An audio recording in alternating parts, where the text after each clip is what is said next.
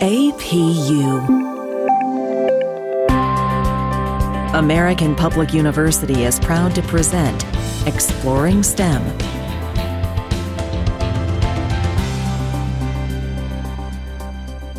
Today, my guest is Dr. Lorenza Cooper, who is a speaker, an executive leader, and results-oriented professor with years of experience in atmospheric science. Today, we're going to speak about the atmosphere, about climate, and its implications on the world around us. So, Dr. Cooper, welcome to the podcast, and thank you for joining me. Thank you for having me. I am truly honored to be here with you this afternoon. Thank you. The honor is all mine, all mine. So let's get started. There are so many critical conversations happening today that address issues of climate change and atmospheric science.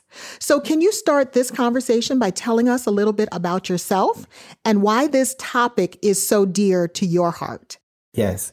So at my core is a driving passion for meteorology and weather. And I find that over the years and my talking with other meteorologists is that we can always think back in time to this pinnacle moment where there was some weather event that just sort of triggered this inspiration into the science. And for me, that triggering event was back when I was very young and I was in the path of Hurricane Hugo. And from there, my passion only grew in terms of just running to the window whenever there's a gust of wind or following the Weather Channel or any storm. And from that point forward, I knew I wanted to do something with weather, but I had no idea that weather was something that you could actually study. Back in that time, many of your local broadcast meteorologists, they were simply television anchors and not necessarily meteorologists at heart. So my goal was to sort of try to get into a field that was somewhat similar so that I could keep that passion into the study of science, of meteorology and the science of climate change. And so over the years, I've had the opportunity to go storm chasing and even have fellowships with the National Ocean and Atmospheric Administration, with NASA. And so finally now I'm here with APUS. And it's really given me the opportunity to work with students, even students that are younger than college age, students here at the university. I'm able to work with them and inspire those who, like me, did not know that you can even go into such a field. I like what you said. It started with curiosity, and you were able to take your curiosity and make it a passion and even a career. So I think our listeners can really relate to that. So when we're talking about a career in meteorology, how has it impacted you both personally and professionally? Okay, so as far as professionally, it has allowed me to be involved within the research and looking into advancing the science. One thing about meteorology is that it's an ever-changing field. It's a field in which we do not know everything, and we're really just starting to turn the cusp of our abilities to know what the atmosphere is doing. And so it's really allowed me to take the vantage point with, well, how can I advance the science? What can I do? What role can I play? Sort of make that advancement. And then personally, it just fulfills all of my passions with storms and weather and sharing that passion with my kids. You know, they have come to the realization that whenever there's a storm, they know daddy's going from one window to another window, or I'm videotaping something. If there's a hailstorm, which we've been, I would say, luckily, been able to experience here. I'm the first one to go outside following the storm, collecting hailstones, saving them in the freezer. So it's given me that experience to share my passion personally with my kids. I think that's great. My undergraduate and graduate degrees are also in meteorology, so I can totally relate to what you're saying about going from window to window whenever there's some type of, atmospheric phenomena happening outside. So let's talk about the world that we live in right now. How do you separate prevailing thought from science and data when it comes to atmospheric science? Because right now there are so many different vantage points and different opinions when it comes to atmospheric science and climate change. So that is one of the many, many challenges when it comes to our field. So earlier I mentioned it's a field where we're continually learning. And I think right now in this day and age, we're sort of bred to want instantaneous knowledge. We want to know how to react. We want to know the answer of how everything works. And unfortunately, we're just not there yet with meteorology, or fortunately, or I wouldn't have a job. But, we're not there at that point. So I find that in conversations with people, as well as dialogue in class, the best approach is to first just sort of remove the data and science, which can be really hard because meteorology is all about data. And we look at the historical aspect of that data and how it changes. But at first, you may have to remove that from the conversation. And instead, what you do is sort of try to appeal to the values or the concerns of whomever the audience is, if it's a student in your class or if it's someone that you're speaking to, just get a feel of their perspective. So, well, how did that storm impact you? Did you lose power here? Did you have damage from this? Or was someone adversely affected, your parents or a family member or relative or a neighbor? Just as a way to begin that conversation. Going into it in terms of an open dialogue instead of more of as a debate, I find is most helpful. And generally, you never know where that may take you or the individual that you're talking with. Inevitably, they could want to begin to incorporate that data and begin to incorporate that science. But I find that at first, bring it down to a level where we all relate, because we all experience weather in some form or fashion daily. We interact with it daily. So getting it down to that level so that people can start to look at, well, how is this impacting me versus showing this data of something that's happening hundreds or thousands of miles away may not be the best approach at first. But then from there, the discussion definitely may be able to grow. So that's one thing I aim to do, especially in my courses. Yeah, and I'm glad you mentioned that APUS is starting to expand its meteorology program at not only the undergraduate level, but even the graduate level. So let's talk about this from the student perspective. We have over 82,000 students at American Public University. So for those students who maybe are not majoring in the sciences, like, for example, the School of Business, how can you help them understand how weather relates to their particular discipline? So one of the first things that you can do is sort of just inform people that meteorology and weather is more than just your local broadcast meteorology, right? So we all have that attachment and our love for the person that we go to tell us, oh, what are we supposed to wear today? Or when do I need to take shelter from this? Or when do I need to go to the store to purchase this? But meteorology is much more than that. It's much more interdisciplinary. It's much grander than just watching it on television. So that's the first thing. And I'm glad you brought up business because there is a significant relationship between meteorology and business. Most obviously, in terms of like agriculture, that plays a huge role. So weather events such as hailstorms or ice storms or droughts, extreme temperatures, floods, all of these have huge implications on when you can plant, how you can sustain your crop, how you can harvest your crop, when do you harvest your crop, or how much harvest you have.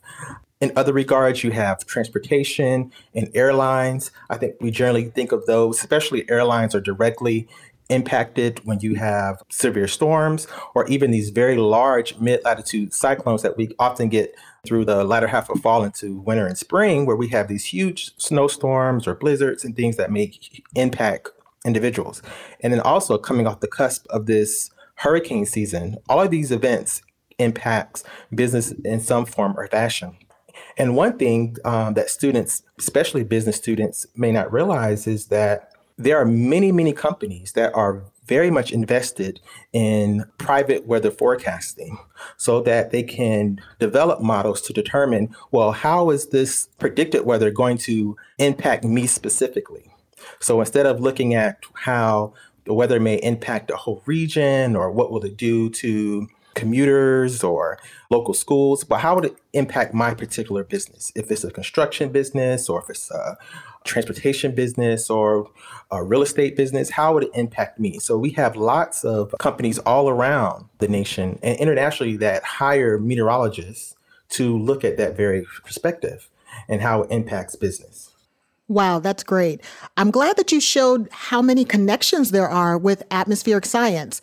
Weather relates to business, weather relates to our economy, weather relates to disaster preparedness, weather relates to health. We're seeing that in the news almost on a daily basis. And then, like you said, weather affects transportation, not just in the air, but on land as well. So thank you for breaking that down. So also in the news, there have been discussions about creating a space force or another branch of government specifically for this topic. So how do you think weather will impact this emerging field of the Space Force or even space weather? So first of all, weather in the atmosphere is what's separating us at the surface from space. So one of the goals of the Space Force is to have a presence within space. And to get there, you're going to have to travel through that atmosphere. And it could be as simple as being able to forecast the weather conditions so that you can launch whatever rockets you're planning to launch. My wife, for example, she loves the idea of space. She wants to take a trip to Mars.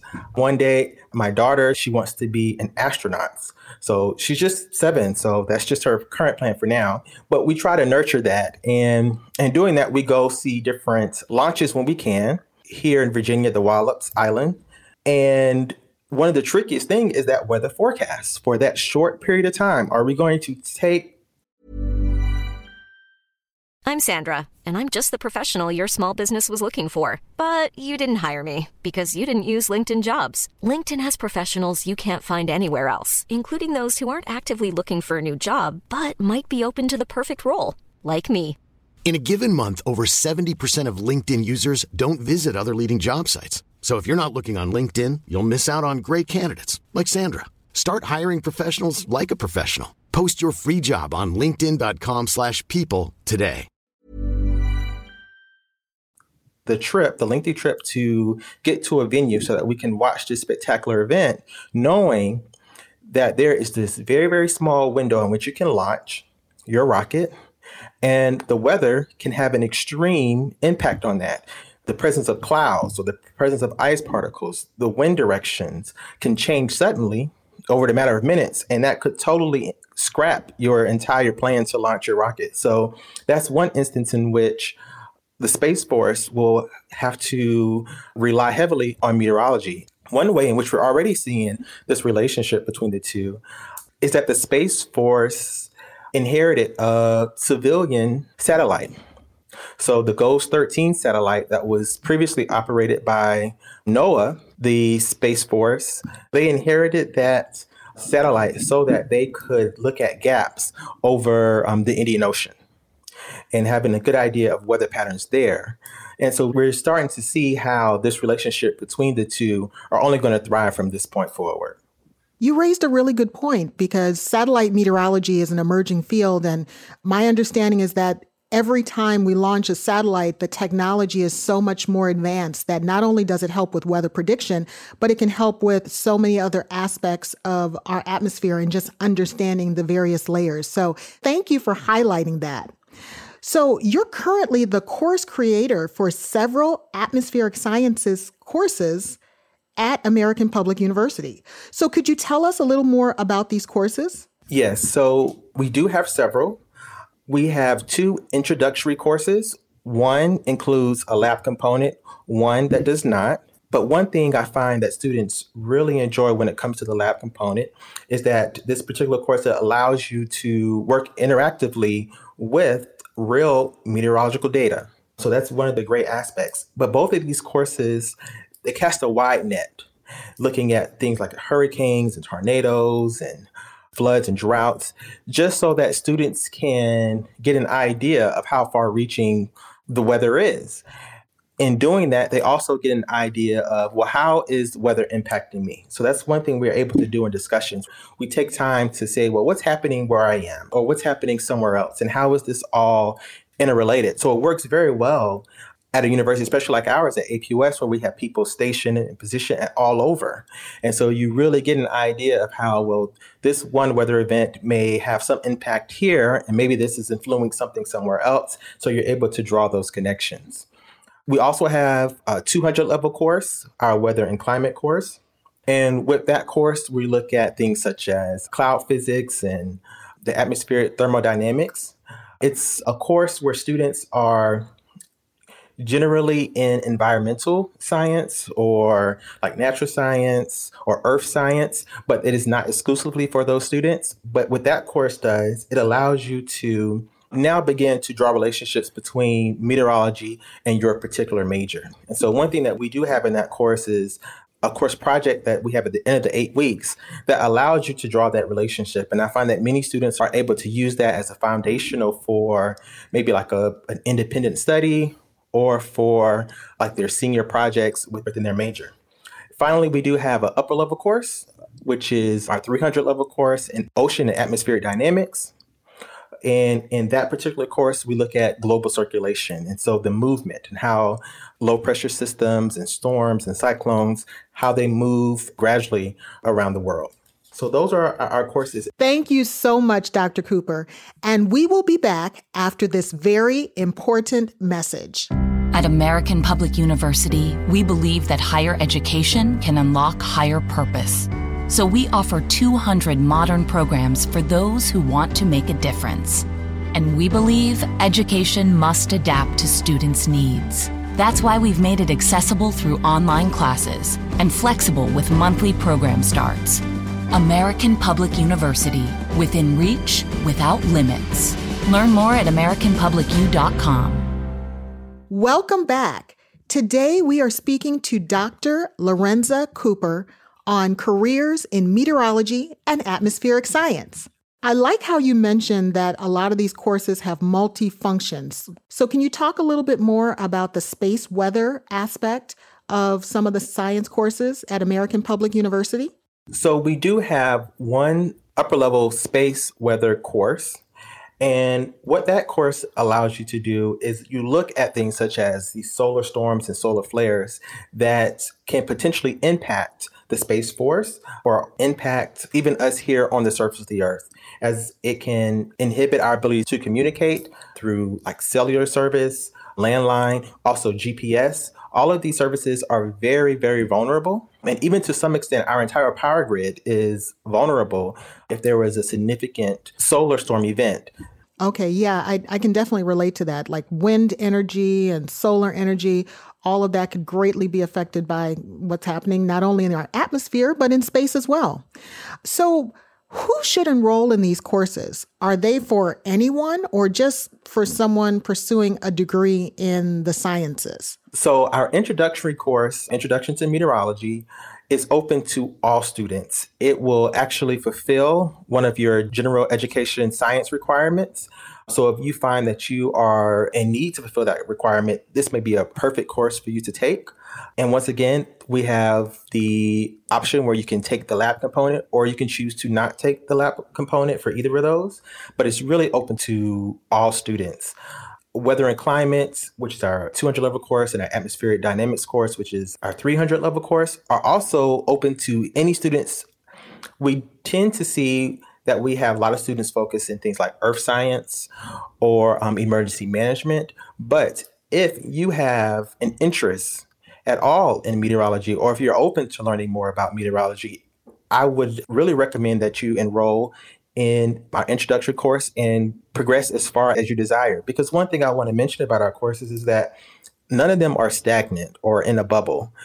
And as we see that we have students from different disciplines that may be interested, like we talked about business earlier or whichever major, we are definitely willing to incorporate things that would be important for your field into our class. And that's one thing that is very important for one, but that's one of the things that's very easy for us to do in meteorology.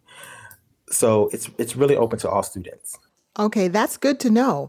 And you mentioned this earlier, but you said not only can you take courses in meteorology, but if you take a certain number of courses, that could build toward a certificate.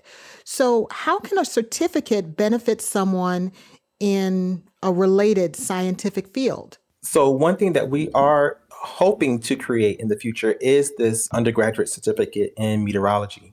And what that will allow you to do is to have a greater knowledge base to incorporate meteorology into whatever field that you are currently enrolled. So it's not something where you have to just completely abandon whatever that your major area of study is. We will work to incorporate this. One thing I would say is that the idea for the certificate actually came from a student. So a student that was actually pursuing to become a certified consultant meteorologist. So these are actually meteorologists that do work for businesses and do work for companies and do forecasting for these specific countries and their business interests. And that student was an outside student from Earth Science, and we were actually able for this particular student to incorporate an independent study. But in essence, what our certificate program will do is allow students to tag this on to whatever areas they're looking at or whatever areas they're studying. So as mentioned, Earth Science, emergency management, we have fire science. That's another area that we have lots of students engaged. Businesses, we even have health. It's just a wide variety of students that could benefit, I believe, from meteorology certificate. I think you said it best, that a wide variety of students could benefit from this. And you've just mentioned a few of the ways: energy, economics. We even talked about climate, oceanography, modeling. The possibilities are really endless. So I really want to encourage our listeners to consider some of the various meteorology courses that we have at American Public University. So Dr. Cooper, as we begin to wrap up, what are some resources that you have used or provided in the past to help individuals become more aware of the atmospheric sciences? So different sources that I use, and these are actually ones that I actually inspire my students to use as well, are all generally under the umbrella of the National Weather Service. There's lots of different subsidiary websites like the Storm Prediction Center, or there's the Climate Data Center, there's the National Center for Environmental Protection, the National Severe Storms Laboratory. So really, it's whatever your interest is. And that's one thing. Meteorology is so wide. And it's whatever part of the science that you're interested, there's bound to be some information out there for you. And if you just aren't sure where you are, you should pursue links that I'm sure you're already aware of. For me, for example, different social media. So now that everyone has a phone, everyone has a camera, they're constantly taking pictures and videoing different weather events, among other things. And so you have the opportunity to virtually experience some of the same meteorological phenomena that you may not know that you have an interest in. And from there, things could grow. I find myself just last week, for example, when we have student presentations, and the student did a great presentation on the very large derecho that was in Iowa this past spring. And in the midst of grading, I find 30 minutes later, I'm just surfing YouTube, looking at as many videos of derechos and storm damage and wind events. So I recommend those platforms as well, because you never know what information or what videos that you may experience, and that may pique some type of interest. That's a great point. And I think we're going to leave it there.